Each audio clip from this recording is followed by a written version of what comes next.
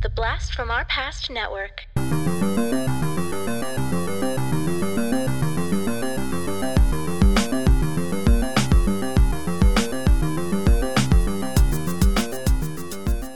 Hello and welcome to the Blast from Our Past podcast. We're the podcast that brings you full-on movie breakdowns, TV show reviews, and more, all from the things of our nostalgic past. I'm John. And I'm Adam. And I'm Reed. Oh my god, it's Reed! Ladies and gentlemen, the doctor is in. Yes. Howdy. Why don't you tell the lovely folks at home, if for some reason they haven't heard you already on our Top 10 DC Storylines episode, where you're from? I'm the host of the Dr. DC podcast. We record like way in the north. I'm from the Yukon in Canada. I've been there. That's wild. What brought you to that I've been Yukon? to Canada or that I've been to the Yukon? Oh, sorry. I thought you meant that you've been to the Yukon. I have been to the Yukon. Still wild, crazy. Now, to be fair, we were on a cruise to Alaska, and we basically just trained into the Yukon and then back out. So oh yeah, I basically just stepped in. Yes, no, familiar with that route, but just from Skagway there, right? Somewhere around there, yeah. I wasn't paying attention. We like when things aren't all COVID lockdown, we like driving down to Skagway and grabbing a bunch of American snacks from the grocery store there. That's awesome. Yeah. So, Reed, we are here because you requested the Goo Goo Dolls. I did. What is it about the Goo Goo Dolls, or in particular this album, that you're so nostalgic for? This album is one of the very first that I bought with my own money. I would have been in grade 5 or 6 or something like that around when this came out, if I'm not mistaken, or at least around when I got it. And I bought this album and Mad Season by Matchbox 20 and Californication. I bought those 3 albums at HMV all at the same time. And I was obsessed with this one. I listened to it all the time, constantly, especially the deep tracks and the weird, like, ones where they were almost trying to play punk a little. I loved this album. And then I have this very vivid memory of telling friends that I really liked this album and just getting thoroughly ridiculed for it, like at the time when I was like 11 or whatever, however old you are back then. Yeah. No, it's just I've always, I don't know why, I like my jock jams. I like my Jarl Rock. I always like that kind of stuff. Goo Goo Dolls is sort of like in that kind of bridging gap between kind of grunge stuff and what rock and that Jarl kind of thing morphed into, right? Like somewhere in between like Pearl Jam and like Default is the Goo Goo Dolls. And I don't know, I think maybe that's why it's in the sweet spot for me. Nice. I tell you, oddly enough, as I was listening to this, I don't know why, I halfway through I was like, God, you know who I haven't listened to in a long time? Soul Asylum. And it kind of reminded me of that same sort of genre, like not quite grunge, not quite rock, sort of in the middle type stuff. Absolutely. Adam, what was your relationship with the Goo Goo Dolls? Like most of the Americas, I would say, City of Angels, the movie City of Angels, and that fucking song over and over again, which we'll get to, but that's pretty much it. I am not a Goo Head. I'm not sure if that's the name that they gave their fans, but in my head it would be the Goo Heads. But I mean, I don't dislike them. I just only know them from radio play. Largely the same for me. Definitely hearing them on the radio, seeing the music videos on MTV, and we'll talk about that one song that definitely at least was overplayed in the US. I don't know how it was in Canada. It was up here too, yeah. I also before I found this actual album, I bought the City of Angels soundtrack because I wanted the song. So let's go ahead and start talking about the album. Yeah. You made me feel old because you said you were like in 5th grade or something like this, and this album was released on September 22nd, 1998, which means I was starting my senior year of high school. Oh, boy. Sorry. That year. Was released on Warner Brothers Records and was produced by the Goo Goo Dolls themselves, along with a man named Rob Cavallo, who has some pretty cool credentials. He's pretty much responsible for producing all of the most important Green Day albums. Oh, interesting. So Dookie, Insomniac, Nimrod, American Idiot, those right there. Cool. He also did the Goo Goo Dolls' previous one, A Boy Named Goo, which had the song Name on it, which probably put them initially on the map. Is Sympathy on that one, too? I wouldn't know. Sorry. Now my goo head thing is coming out. Exactly. Such a goo head, Reed. And the last one I'll mention which was not one that I was familiar with, and for some reason didn't really hear of until recently when it somehow became popular again, was My Chemical Romance's The Black Parade. Oh, yeah. Great album. Huge album. Apparently was. I was not aware of how big it actually was until probably the last couple years. When everyone keeps talking about, oh, remember when we were in middle school listening to My Chemical Romance? I'm like, My Chemical Romance? Aren't they like just a few years old? Not realizing how old they actually are. Because time means nothing once you hit like 25. That is true. That is absolutely true. So some good credentials for the producer there. The personnel for the Goo Goo Dolls is Johnny Resnick on lead guitar guitar essentially, and lead vocals. Robbie Takak, I'm actually sure how to pronounce it, on bass, and did some lead vocals on several tracks in this one. Unfortunately.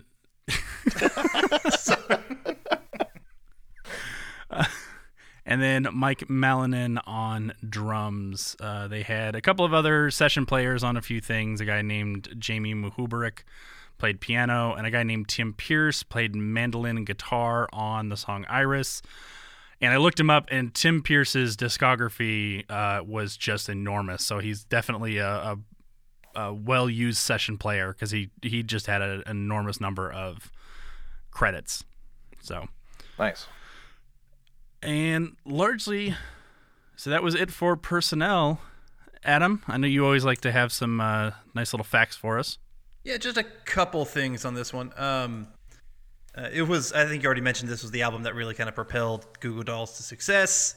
It was definitely their most successful album to date, selling over 4 million copies as well.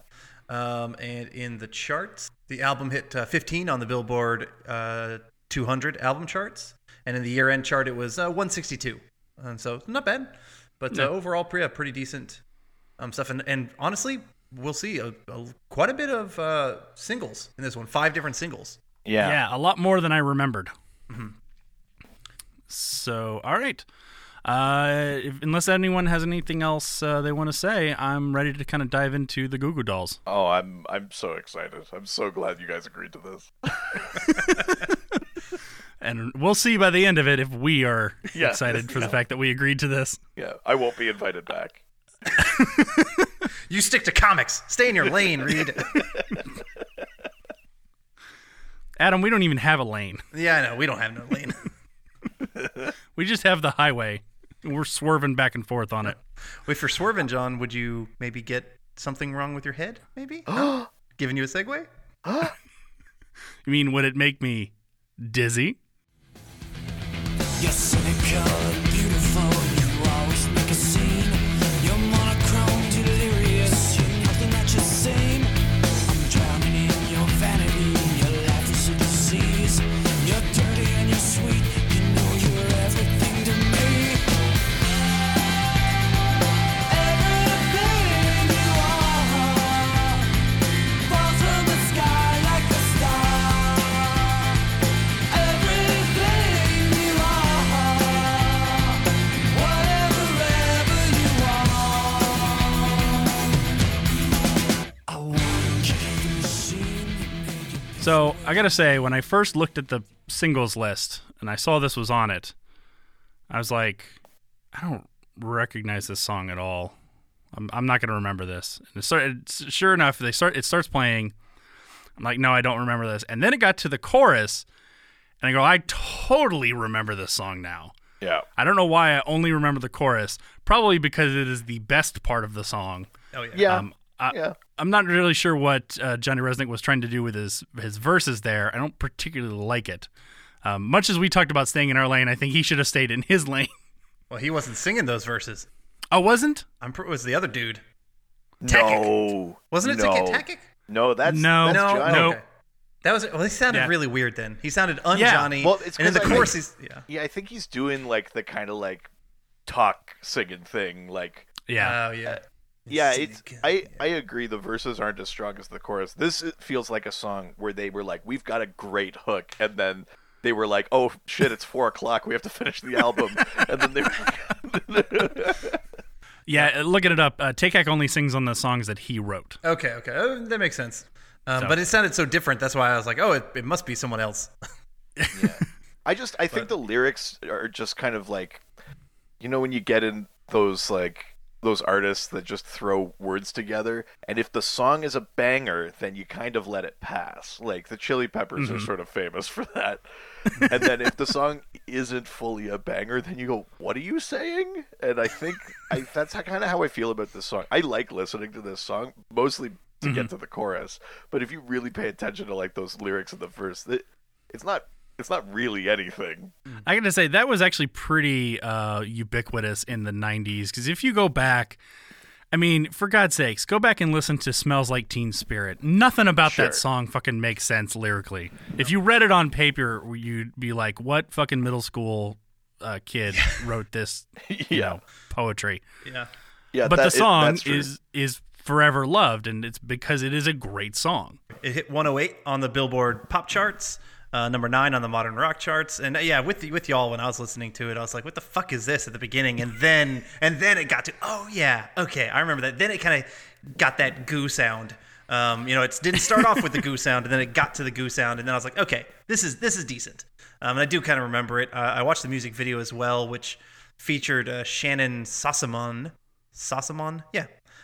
She was actually most remembered as the main, I think, princess or whatever from A Knight's Tale, the Heath Ledger movie. Oh. That actress. She was also in 40 Days and 40 Nights, Kiss Kiss Bang Bang, bunch of other stuff too. Oh, yeah. So, but yeah.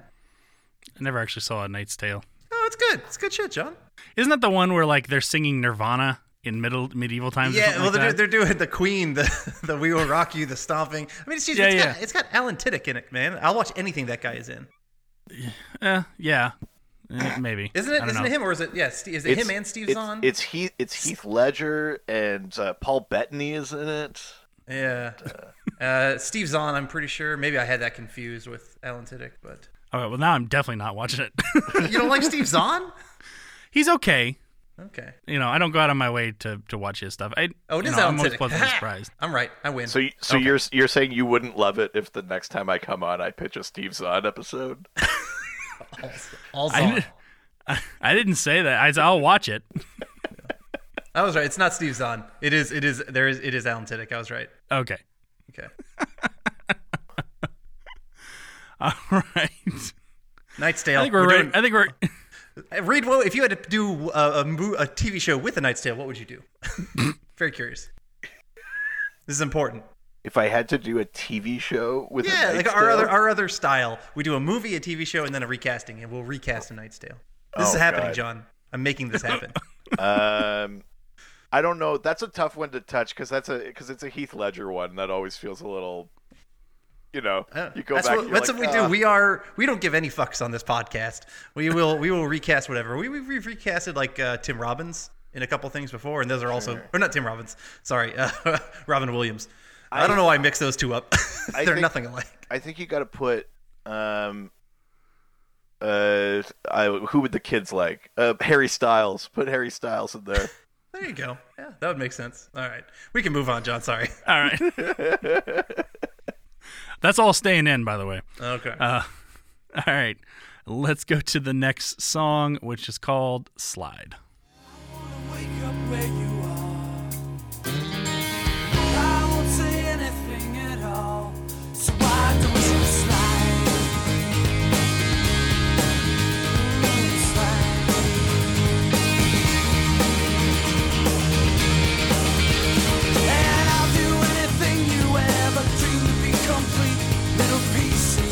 nothing but a fall. Oh man, put your arms around me. What you feel is what you are, and what you are is beautiful. Oh man, you wanna get married or run away? Everything about this song screams Goo. Oh yeah. Yeah. Yeah, this is like definitive the voice of the Goo Goo Dolls. Like not just that it's Johnny Resnick, but like that's their sound. Yeah. Yeah. Yeah, exactly. Everything from the guitar lick at the beginning to kind of just like the overall tone of the song. It is incredibly Goo Goo Dolls, and I still enjoyed going back and listening to it. This song is great, and it was a huge single. But I think I prefer the chorus from Dizzy, like just in terms of something like if I'm driving or something like that, like I think I'd rather listen almost to Dizzy than to Slide, even though Slide is like a better song, like as a piece of art, right? Like it's more start to finish, it's better quality than Dizzy is. But I don't know, there's something, maybe it's just because it was overplayed or something. Slide is one of those ones where I'm like, yeah, I know this one. Yeah, it's so memorable. This song very catchy. Hit number 8 on the Billboard Hot 100, and it reached number 1 on the U.S. Adult Top 40 chart, the Modern Rock charts, and the Mainstream Top 40. So number 1 on a lot of other stuff, but number 8 on their main pop chart.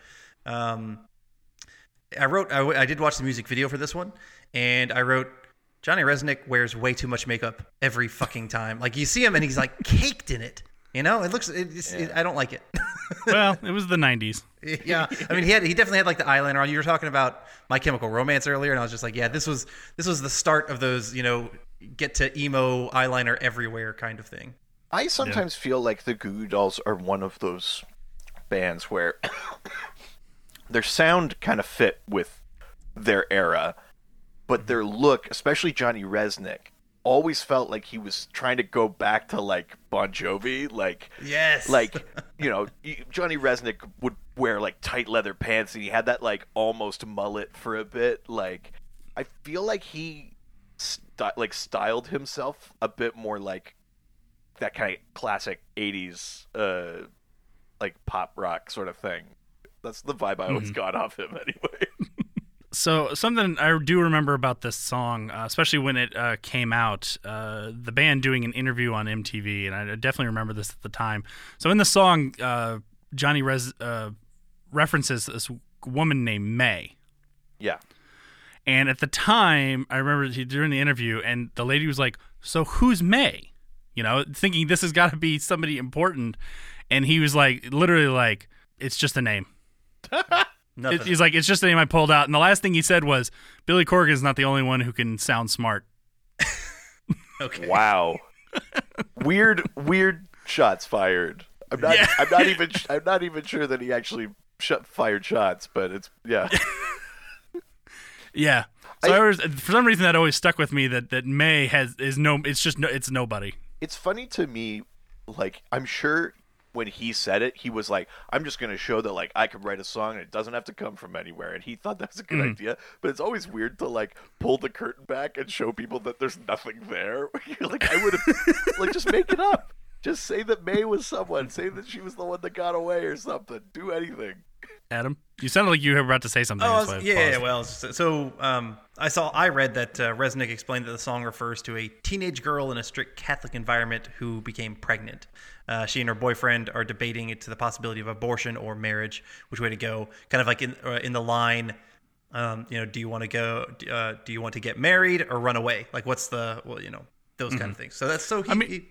There's definitely a story there. Yeah, absolutely. I'm not saying, I mean, the name is made up, but the story. Yeah, is he real. was just saying May was just a name he picked. Definitely. I don't know, out of a hat or whatever. Add that to the list of 90s songs about abortion whose title has nothing to do with it. Yes. What's another one off the top of your head? Brick by Ben Folds 5. Oh. I had no idea that was about abortion. Oh God, yeah. Go back and listen to it now. That's a grim song. That doesn't surprise me. Ben Folds 5 like to do some weird things. Yeah. All right. Well, let's move on to the next song, which is called Broadway. You see, you'd love to run home, but you know you ain't got one. 'Cause you're living in a world that's your best forgotten round here. Broadway is dark tonight, a little bit weaker than you used to be. Broadway is dark tonight. See the young man sitting in the old man's bar, waiting for his turn to die. So this is another one that I didn't remember by looking at it, and then totally remembered it when I got to kind of the pre-chorus and chorus area. Yeah. It's kind of interesting starting this album off with, I mean, yeah, 3 singles that right away I'm like, okay, I had hints of remembering all 3 of them. So it's kind of cool. Mm-hmm. Yeah, Yeah. I mean, obviously, I bought this album and loved it a lot. But even for me, it's not necessarily one that I listen to a ton now. But like in the lead up to today, I've been going back, and I was like, oh my god, I know all of these. It was like, it's funny how like there's something about even the not great songs where it's like I know what that riff is, or I know like I know what that lyric leads into, or something like that. Like there are some kind of hooks in this album. My feeling as we're getting deeper into this is that the Goo Goo Dolls are like not great and not bad, and it's specifically about taste. Like, do you like this kind of jock jam stuff or not? And that's it. Like, I think that's the only scale you can judge them on. Broadway hit number 24 on the Billboard Hot 100. The song apparently refers to a street on which many young adults' hangouts were located in the previous, or back in the day in Buffalo, New York. And then the young culture had kind of migrated to different parts, leaving the old man's bars, that kind of thing. They were kind of just, I guess, how tastes change and whatnot. Yeah, but a good song. Yeah, you're right. And Reed, you're 100% right that, it's not amazing, Yeah. It's not bad. It's just goo. And that's a good thing. It's just there.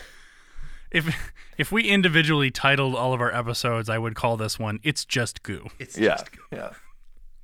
I see that also. named Goo. Yeah. I see this one also peaked at number 7 on the Canadian RPM Top Singles charts, Oh, there you go. I do Canadians like remember. Goo better. and number 6 on the Icelandic charts too. I love finding out which random songs hit in other countries. I think that's hilarious to me. Because the thing with this album too is because the album got so big, I think for some countries they retroactively went and put like Name on as a bonus track. So in some countries this album has Name on it because they were like, oh, do you like this? Well, we had a really good song from the last album. Actually, I did see that was the case in at least Japan, probably more. Yeah. That they put Name in as a bonus track. Moving right along, and we're getting our first Robbie Tikak song. That's right. Called January Friend. Just like the last time, it's all the same to me. She said, let's pretend my January friend. I wanted you again. I wanna touch you every single heart that beats. Pretend my January friend. I wanted you again. I wanna touch you every single heart that beats. Cry, don't cry out loud. So, a couple things I found interesting. One, you're right, a little bit more of a punk feel. Yeah. You kind of mentioned that earlier with this one. I didn't mind the song so much. Robbie definitely has a different voice Yes. Yeah. than Johnny. What I was finding is interesting is Robbie's singing on 4 songs in this album. At this point, they had to know that this album was going to be fairly big because A Boy Named Goo, while it wasn't this big, it did kind of, people were starting to notice them. Right. And it is, Johnny definitely has that really kind of radio-friendly pop sound in his voice. So it tells me a lot about the band's friendship and makeup that they were, well, it tells me one of two things. Either they were close knit and Johnny was like, no, we're a band. We're going to play everyone's songs. Or Johnny couldn't come up with enough songs to fill the album. And so Robbie was like, I've got these 4. And they're like, screw it. Let's just put them on the album. I could see either or both of those being true. Yeah. Yeah. I don't romantic in me. I don't know. That's the worst. I don't know how to say it. I prefer to think that as a band, they decided, you know what? Anyone who brings a song, we're going to put it up for consideration into the album. Yeah. That sort of thing. Yeah. It's kind of, I mean, it's certainly not an accident that Robbie Takak does 4 songs and none of them are singles. 4 songs on a 13-song album. He did a third of the album and none of them are singles on an album with 5 singles. That's not an accident. And I think the biggest strike against probably isn't even that the sort of tone of the songs is different. It's that it's not the voice. Like Johnny was just such an emblematic voice of the band that if you're going to put a single out, you want to get the band up the charts. You put someone that doesn't sound like him out there, it's not going to do anything for the band. You know what I mean? Like from a business perspective, which is so right.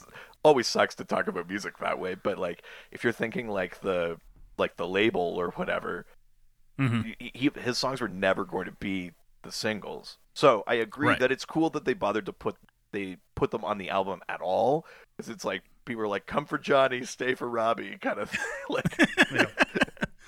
Do you think that anything would have changed if it had been Johnny singing the songs? I don't think he could have done as good a job singing these songs as Robbie. Not that I think that Robbie's got a great voice, but I think it fits. That's fair. But not January Friend, but I think there's a possibility that like Full Forever, one of the ones later on the album, could have maybe been like a lesser single or something if Johnny sang it. Okay.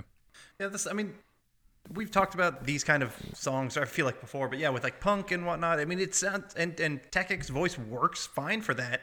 But hearing the first songs and, and their pop culture influence and et cetera, and Resnick and how good he sounds, this was a departure, and it kind of took me away. I was like, what the fuck is this? It's a little bit of a jarring change all of a sudden. Yeah, I mean, the song's not bad, and he's not a bad singer, but he's just not as good, and it just sounded so different. Yeah, it felt kind of meh to me, the song, but I didn't dislike it. I mean, John, you know what this reminded me a lot of, like, the songs from, like, it needed to be on a Kevin Smith soundtrack from like the early, like Clerks or Mallrats or something. Yeah. This sound was exactly that. Yeah, I totally could have seen this on Clerks or something like that. I like to imagine that at a Goo Goo Dolls concert, there's just a very clear like third of the crowd that's there for Robbie Takak. Like they're just sitting totally silently and still while Johnny is singing their big hits, and then when Robbie goes up to the mic, they kind of punk out. Like, do we know? Because I haven't followed their career. Do we know if Resnick ended up doing pretty much all the singing afterwards, and they kind of phased Takak out, or does he still have a third of their albums? I don't know. They actually just released an album last year, although I think it was a Christmas album. Okay. But I remember because they were Christmas. I don't actually know. I didn't look up the name. I just remember Christmas. Stickiest part of the year. But I was surprised. My dad had on the like the Today Show, and they were like, the Goo Goo Dolls have a new Christmas album, and they're here to play. And I'm like, wow. I was shocked that they had them on to play, and then it was for Christmas album. Mm-hmm. Yeah, that's odd. An elf named Goo. I don't know. Yeah. I don't make names. Yeah, Dizzy Up the Elf. All right. Yeah. All right, let's move on to the next song, which is called Black Balloon. Oh, I love this one. 1,000 other boys could never reach you. How could I have been one? I saw the world spin beneath you. Scattered like ice from the spoon. It was your world. Coming down, the world turned over. Angels fall without you there. I go on as you get colder. Or are you someone's man? I really like the interesting intro to this song, with all the harmonics that they have going on. Excuse me, in the guitars and stuff. Yeah. So Resnick uses an alternate tuning in his guitar, which he's actually known to do, and we'll kind of talk again when we get to Iris. And this one, he's using an open D flat fifth chord, which basically means that every note is either D flat or A flat. Right. So open all the way. And he uses an even weirder one when if I'm thinking of it right, on Iris. I know he did it on Name as well. But to me, that's also part of the Goo Goo Dolls sound. Yeah. They do have their kind of electric sound, but then they also have their acoustic sound, and their acoustic sound is a very sort of open sounding chords. Yeah, I think this song is a good middle ground between two other things that sound a lot like the Goo Goo Dolls, which is, Iris, obviously, and Slide. This is more in the tone of Iris, a little more like introspective, a little less bright and poppy, but it's got all of that. Yeah, you're right. Like all that kind of acoustic, the weird like patterns and stuff that they put in the acoustic pieces of their songs. I really like Black Balloon. I remember this being a single, at least in Canada. Oh no, it was a single here too, and it was it wasn't as big as Slide or Iris, but I definitely remember it being played on the radio quite a bit. It hit number 16 on the Billboard Hot 100. Hey, that's pretty good, actually. Yeah. I've never had a song hit number 16 on Billboard Top 100. I've never had a song hit I haven't ever hit a song hit like 1,000 on the Billboard Top 100, which I don't even know if it's possible. Yeah, I like this one. Plus he's doing his like raspy low singing, right? That's the he's in his sweet spot on this song. He's not doing. Maybe the problem with Dizzy is that he's trying to do like the acoustic raspy voice on a song that's too high energy, like because it kind of feels like it's the same sort of thing, but. I mean, I can believe that because it definitely his voice works when he goes to the chorus and he goes, up into his upper in register. Yeah. Yeah, I think we're all of the opinion of if they could just redo the verses for Dizzy, it would have been like a great single. Yeah, agreed. Yeah. Is it going to be weird if every song we just end up comparing to Dizzy because we keep going back to that one? Well, it's because I'm all turned around. What song are we on? I'm so dizzy. All right. Well, Black Balloon, according to Resnick, is based on a woman who is struggling with a heroin addiction and her lover who is desperately trying to save her. He's also said that it's about seeing someone you love that is so great, but also just they screw up so bad. Speculation as to the exact subject matter of the song has also been attributed to the ex-wife of bassist Robbie Takic, who apparently overdosed on heroin. Okay, because I was about to ask, as you were talking about this, is this another one where Johnny would just be like, yeah, I made up a story about a heroin addict, or if there was like an actual thing. This one might actually come from somewhere, which would also explain why maybe it hits a bit. Yeah. Mm-hmm. Yeah. Yep. Got it. That's fair. All right. Let's move on to the next song called Bulletproof.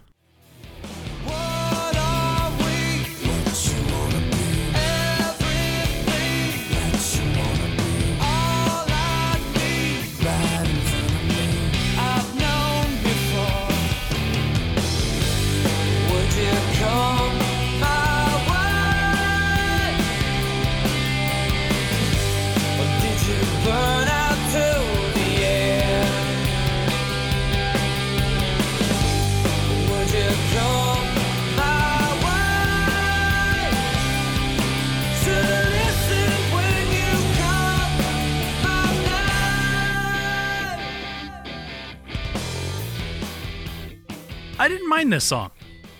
Yeah, it's definitely angstier than some of the other stuff. We had talked about that earlier because I was a grump when I first got on our call, but this is kind of that angsty feel, and I like this one. Yeah, I mean it's not a single by any means when you compare it to those other ones, but this is a good one, solid. Yeah, this almost feels like it's as close as you can get to Johnny doing a song that sounds like a Robbie song. Like it's not full on doing what Robbie does, but it's a little closer on that end of the scale. Yeah, I like it, but it's got that chorus where Johnny opens up, right? Like goes into like his actual nice singing voice and stuff like that. Yeah. Like, there's some good riffs and stuff. It's got a good little jam at the beginning there. I think if I was at a concert and they played this would be one of those ones where it's like I was not expecting them to play it, but I'm glad they did. Like I think you could rock out to that like live. I feel like this song probably also plays better live than it sounds on the album. That's a suspicion of mine. That's fair. Listening to it, I'm getting kind of shades of like maybe some Toad the Wet Sprocket influence, or even a little bit of Gin Blossoms. Yeah, Gin Blossoms I could hear for sure. I can definitely hear it in the beginning of the song. So, because I'm listening to it, I'm like, oh, this definitely sounds like kind of early 90s alternative rock. Yeah. They just need some tambourine, and they would be full Gin Blossoms. Yeah, I totally agree. It's maybe like we're getting a little too late in the decade for that sound, but like that's where they come from, right? So it's probably why that's spilling out. Yeah. All right, cool. We're all in agreement. It's a good enough song. Good enough. Listen, everyone was being like, yeah, this is an album. Yeah, this is something. We're going to get to the end of this. You're going to have to go back and recognize that you love this album. All right. So we'll move on to our second Tic Tac song. All one word. Am I gone?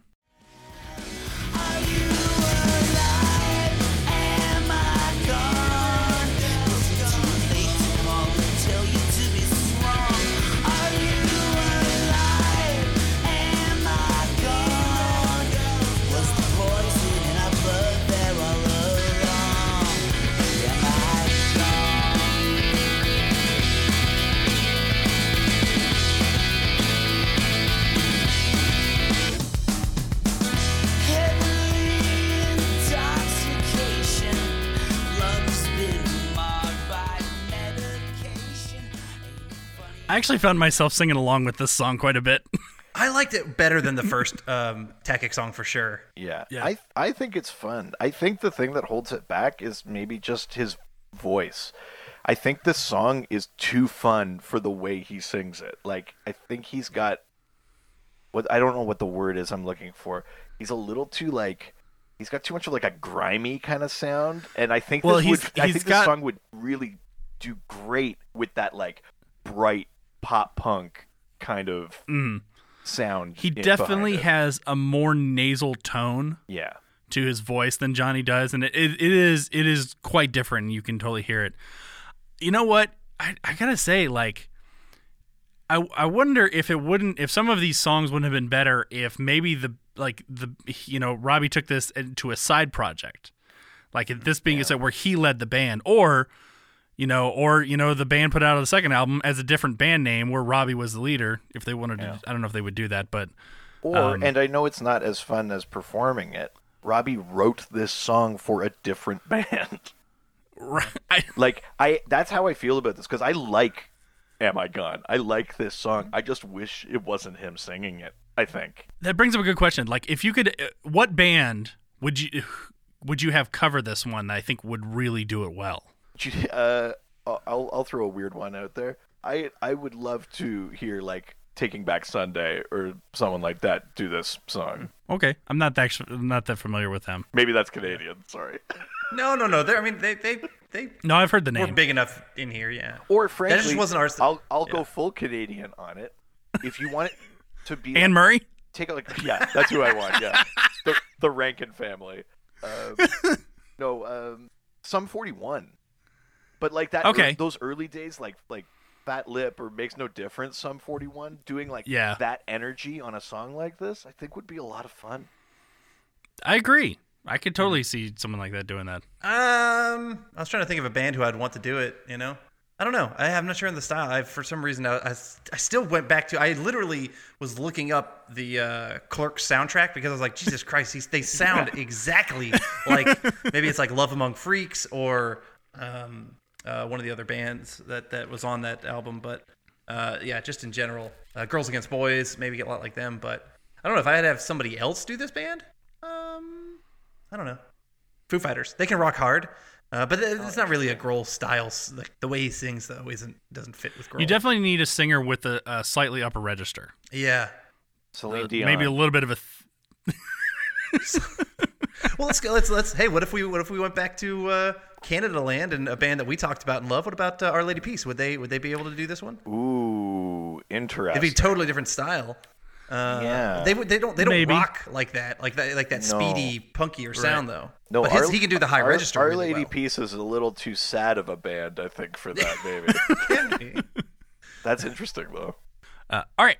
Well, let's go ahead and move on to the next song, which is the only song where all the band members are credited for writing, and it's called "All Eyes on Me."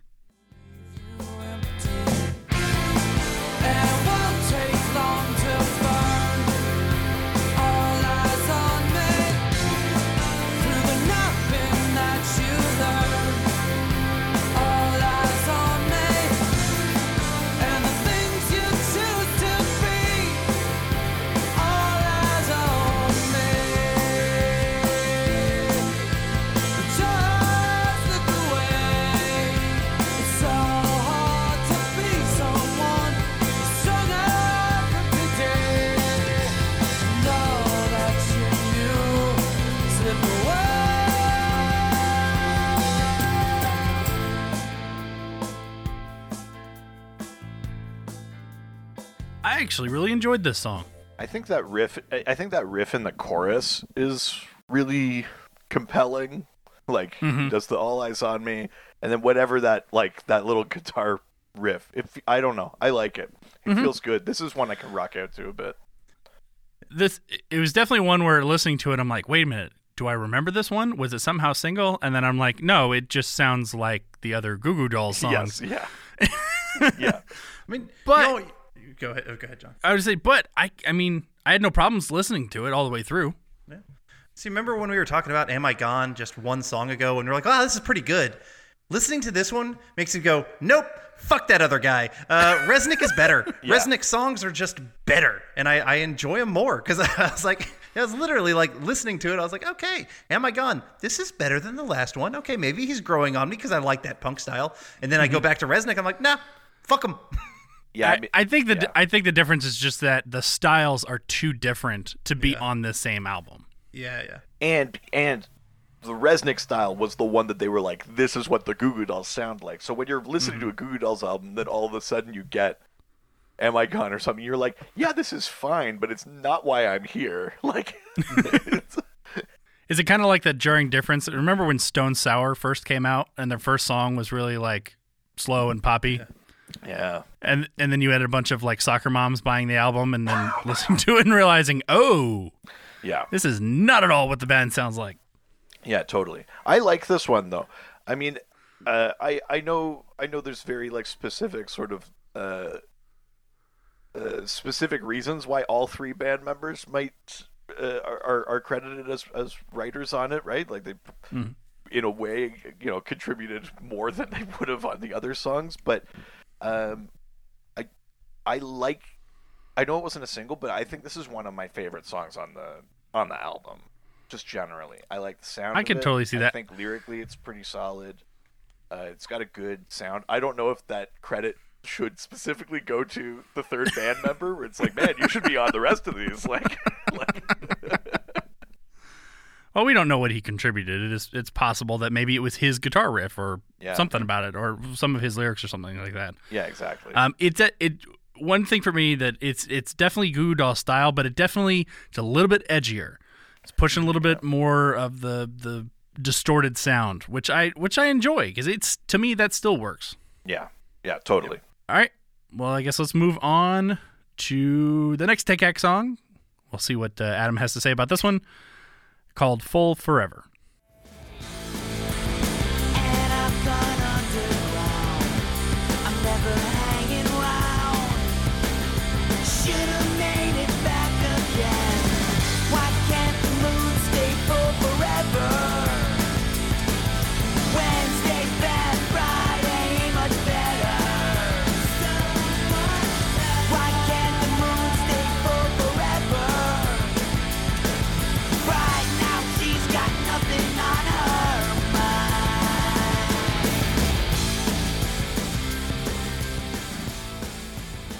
Yeah, Take Act just has his own sound.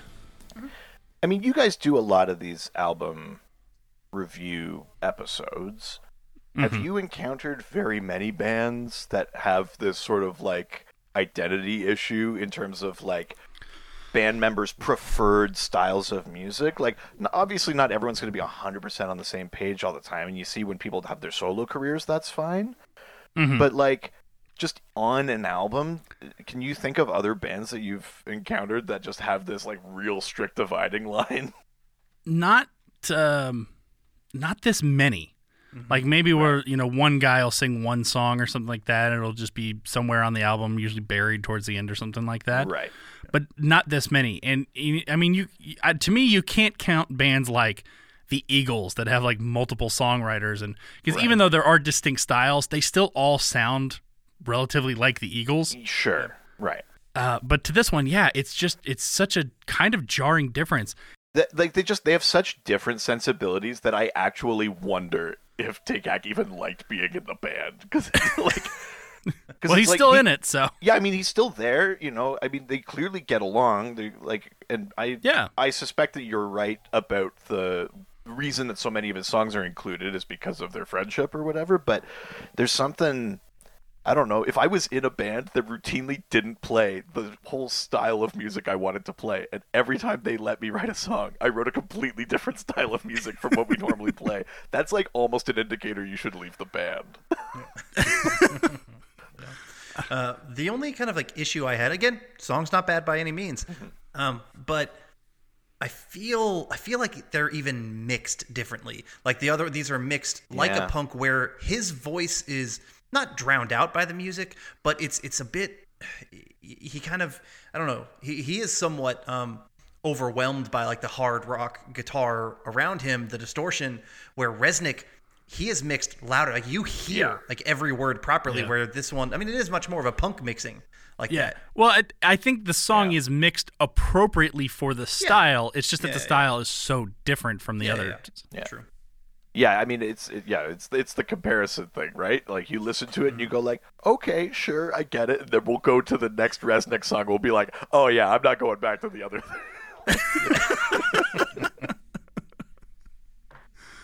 Well, let's move on to the next Resnick song, which is just titled, even though there was no number 1 or number 2, this is acoustic number 3.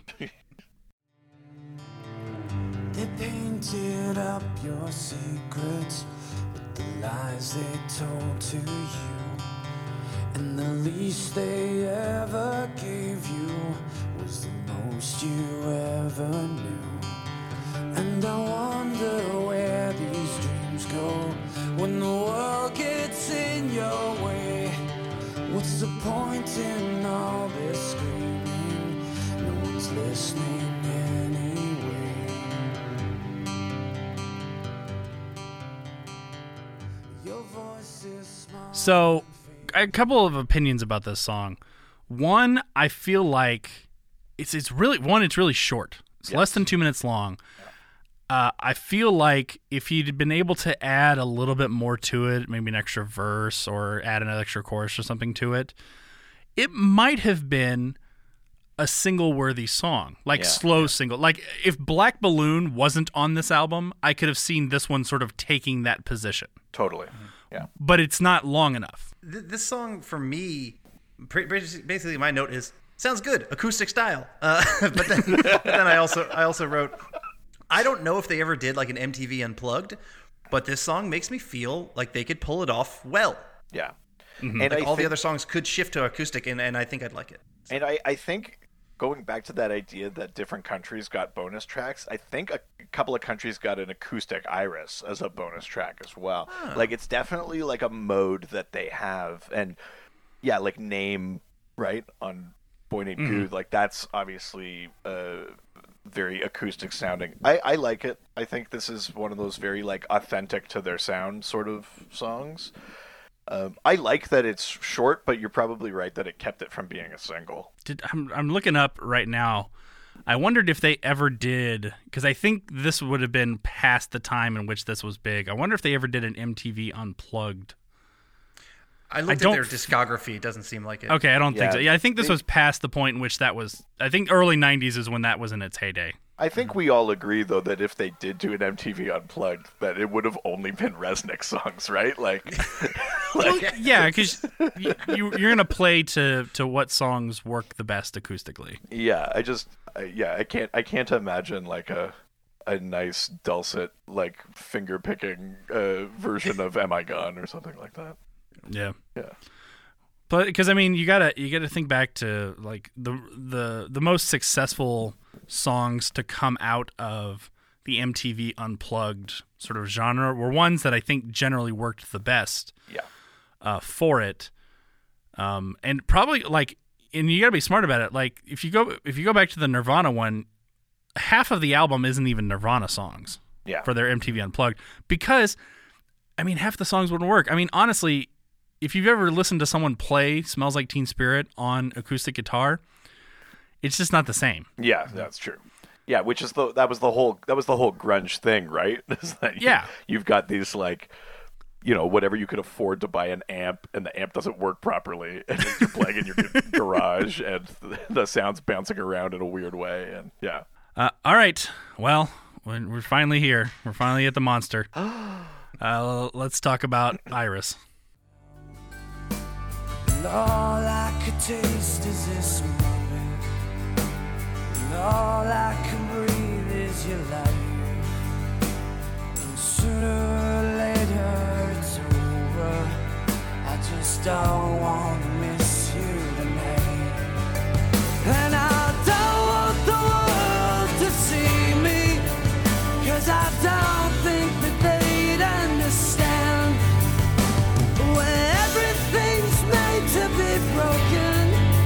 I just want you to know who I am.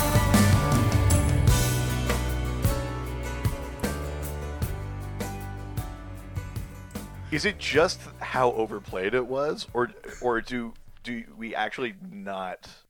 I'm saying we. Do you actually not enjoy the song? Oh no, I don't dislike the song. It's the overplay. Sure, it's yeah. the That's the same for me. shoved down our throats. Holy crap. Yeah, it's almost like he did want the world to see him. Yeah. So it's fun. I mean, this thing. When you look at the chart. Okay, so what happened with this song, which is kind of weird. It spent actually a record 18 weeks at number 1 on the Hot 100 airplay chart, but it wasn't allowed to be officially on the chart because it didn't have a commercial single that was released. So they didn't sell it as like as a commercial single by just this thing. So it wasn't until literally in December, so just less than a year after it had been released, that they changed the rules to allow airplay only songs on the chart. But as a result, then with it still being played, it still hit number 9 on the Billboard Hot 100. Wow. But it would have been 18 weeks at number 1, which you remember like that Old Town Road, which it broke the record, which was the record at the time was 16 weeks from Mariah Carey and Boyz II Men, one of their songs. But the record should have been Goo Goo Dolls' Iris at 18 weeks, but because they had that rule at that time, that wasn't the longest at number 1, or most times at number 1. Oh, crazy. I mean, this song was massive. I mean, it's not the sort of song that you would think of now when you think of like, what is the song of the year? What was the song we couldn't get enough of?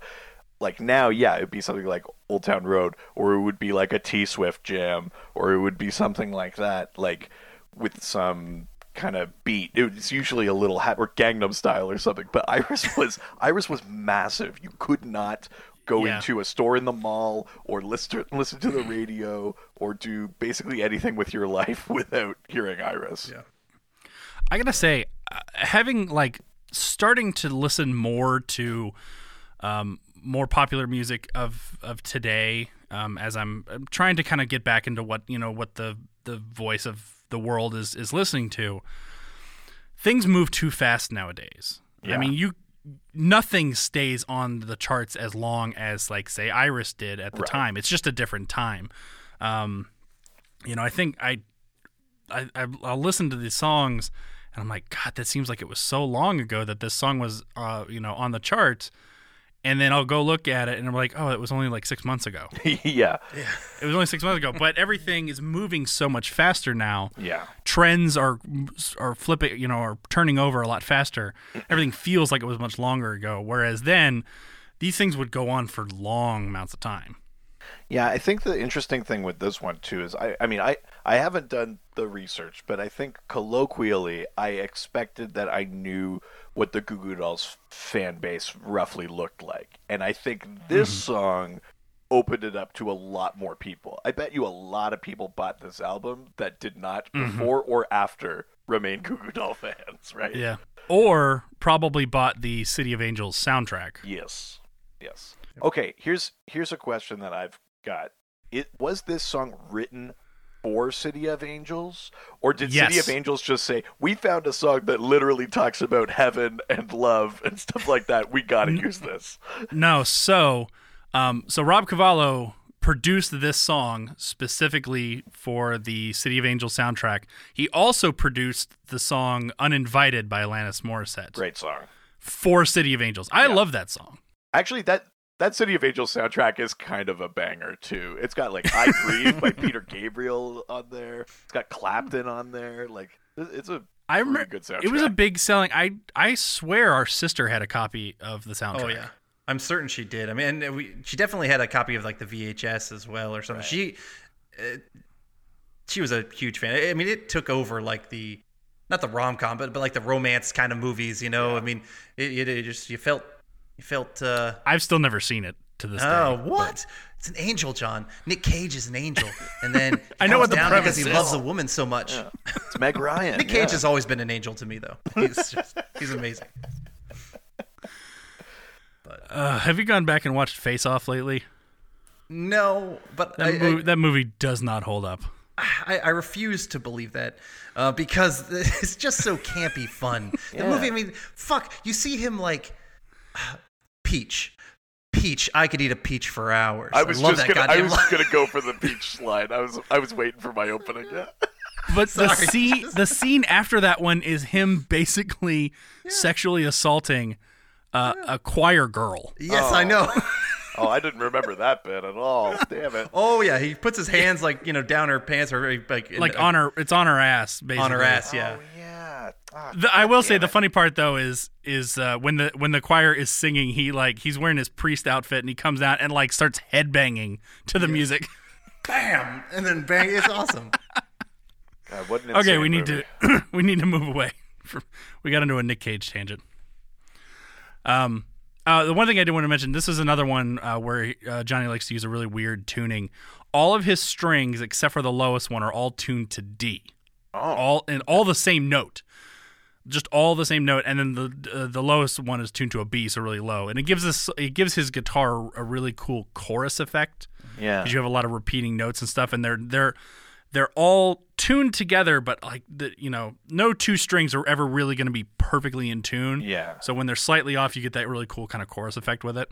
Interesting. So that's my and we got technical. and we got that sweet mandolin in there too. Yeah. Yes. Tim So- Pierce earning his paycheck. That's right. Yeah.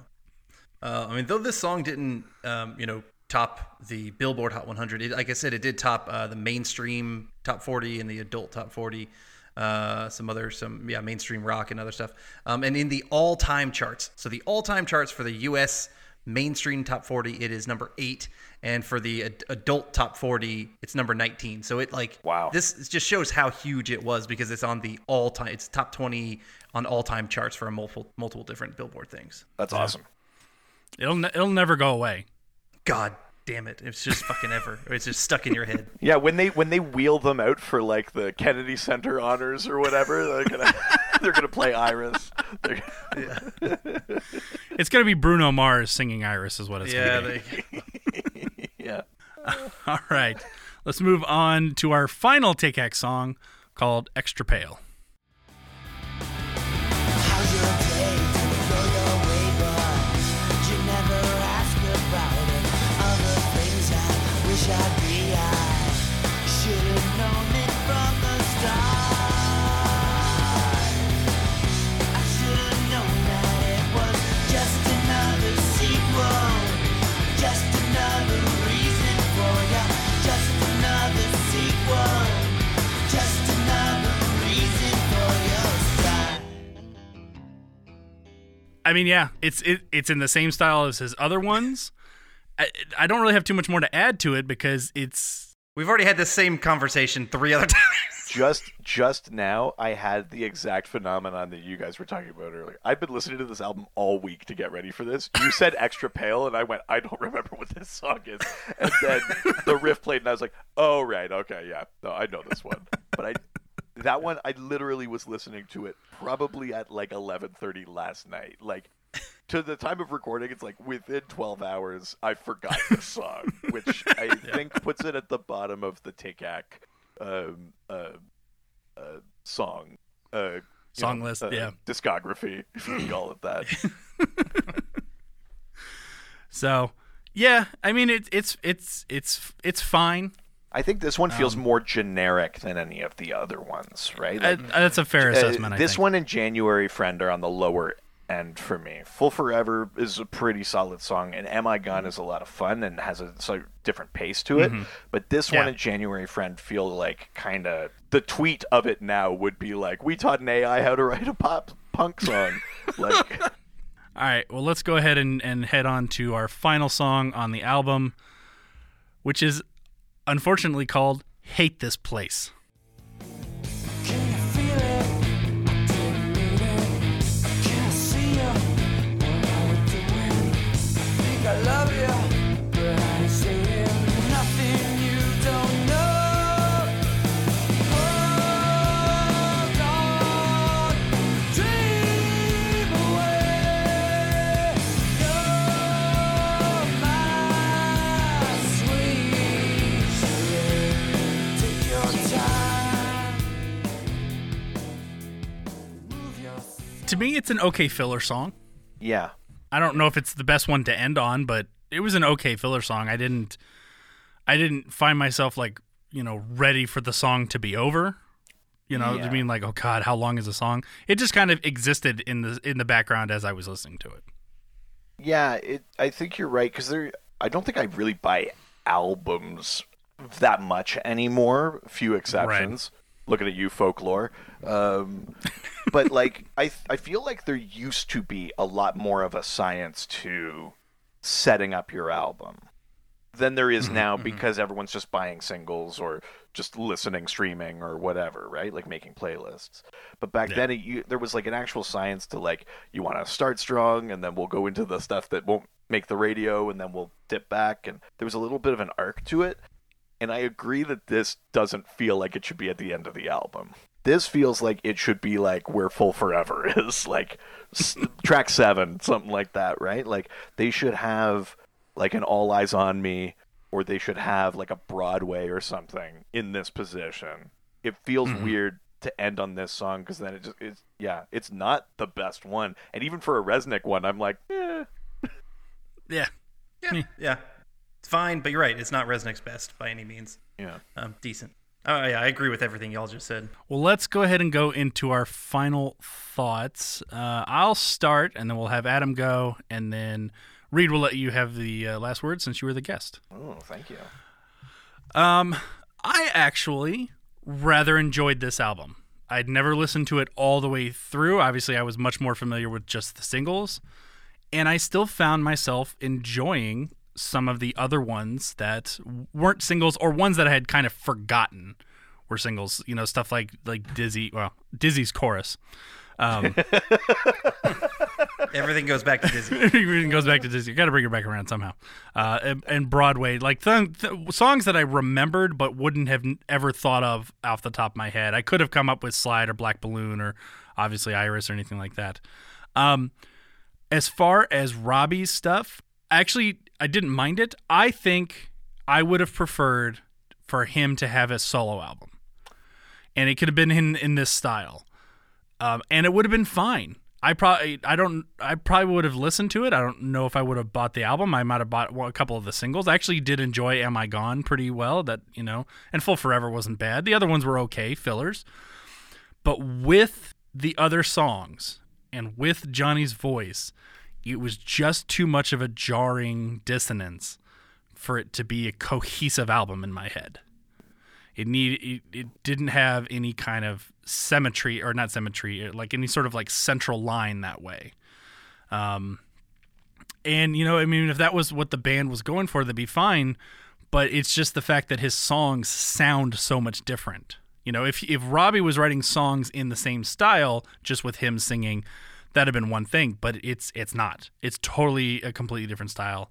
And to me, that's the only part about it that doesn't work. Even though I enjoyed the songs together as an album, it just wasn't as cohesive. Yeah, to me, this album was a tale of two cities. And though I wouldn't say it was the best of times, it was the worst of times, I would say it was very good times and some mediocre times. And they weren't, not that those songs were bad, but it was because they were placed near songs that were what I was expecting for a Goo Goo Dolls sound, that they ended up dropping to like that mediocre mentality for me. But I enjoyed it. I enjoyed the album. I enjoyed listening to it. I never would have gone back to this album if it wasn't for Reed. I've never. I mean, I don't actually. There's no way I listened to this album in whole at all. It was just the singles, and so I was legitimately surprised at how many of the singles that I recognized and were in this album. So, yeah, I was pleasantly surprised with my time, and especially with Resnick. Even though he wears too much damn makeup, I do think his stuff is good, and so. Props to you, Goo Goo Dolls, and props to you, Reed. Oh, yeah. I'm going to take credit for this. Yeah, I think I agree with the points that have already been made. I think it's easy to look at an artist like Johnny Resnick and just go, like, middle of the road, make the record the label wants to make, like... no one's looking at him and going like, let's see what he comes up with. Like, he's not Bowie, or you know what I mean? Like, right. And yet you put him on an album with this many singles, and then you also put him up against the other potential sound of the band. And I think you really appreciate what he's bringing to the table. I think this album, for me, I didn't recognize it at the time, but it made me really, really like Johnny Resnick. I love his voice. I think I like his general sensibility. I mean, maybe some of the songs are a little innocuous, but that's fine too, right? And I think you really get an appreciation for him that way. On the Take Act stuff, like has been said, it's just the weird identity crisis thing. There are lots of bands with two leads that feel more cohesive, right? Like, Bare Naked Ladies always switched between Stephen Page and Ed Robertson, and it was fine. Like, you could still make distinctions between an Ed song and a Stephen song, but not like that, right? There's a part of me that almost wonders, the Goo Goo Dolls are too non-conceptual for this to work, but a part of me almost wonders if this album makes more sense if you put all the Johnny songs first, and then you say and then this is like the other thing we do, and you put all those songs together. So even just from a listening perspective, you can get through like the what you expect, and then you go, let's see what else they've got. And there's a part of me that almost wonders if like that sort of almost like a concept-y kind of structure to an album would have worked for it, but I love this album. This reminds me of my childhood. This is pure nostalgia for me.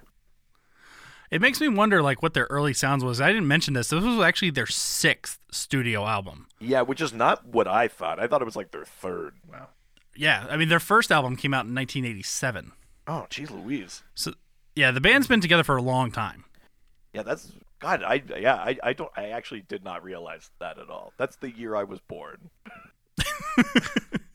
All right. So before we go, I didn't do it because I thought it'd be too hammy. I was going to one of the things that I really love in the Dr. DC podcast is the end when your producer Richard gives you hints to a superhero that you have to guess. Oh yeah.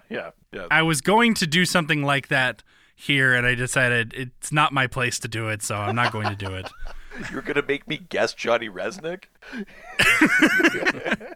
I wasn't sure. I thought I was gonna be. I was thinking, oh, I'm gonna make you do it with Marvel instead of DC. Oh God! And I thought, no, I'll make you do it with like a '90s band. And I just said, you know what? I'm just not gonna do it.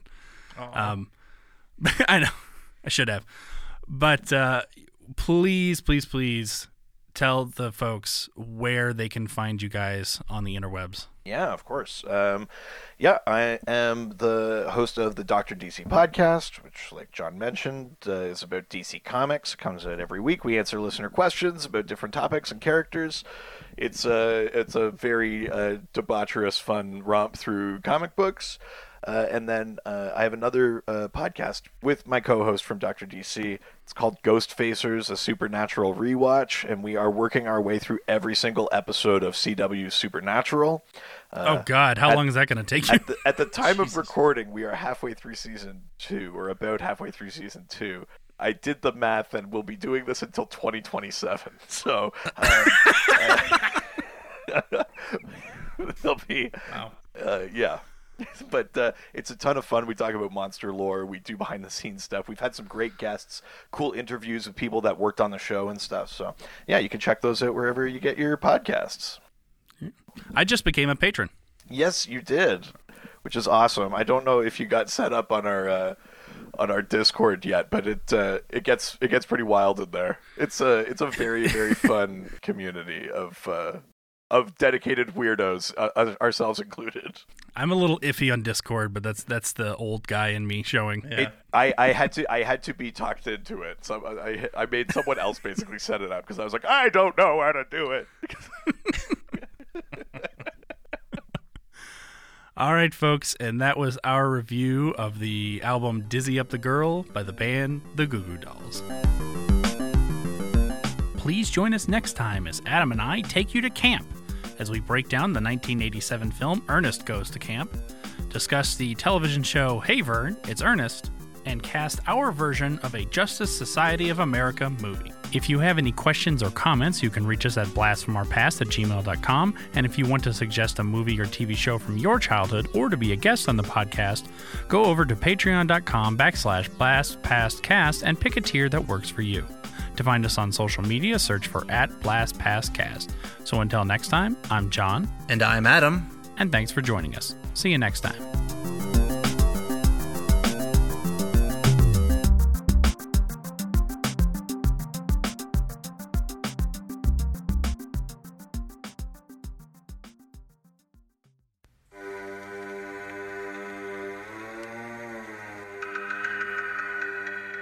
Hey everybody, I'm Corey. And I'm Zach, and we're the hosts of Podcasting After Dark, a cast dedicated to late-night horror and sci-fi of the 80s and 90s, often found on HBO and Cinemax. You know, the movies your parents didn't want you watching as a kid. You can find us every other week on Apple Podcasts, Spotify, Podbean, and Stitcher. This is what you want. This is what you get.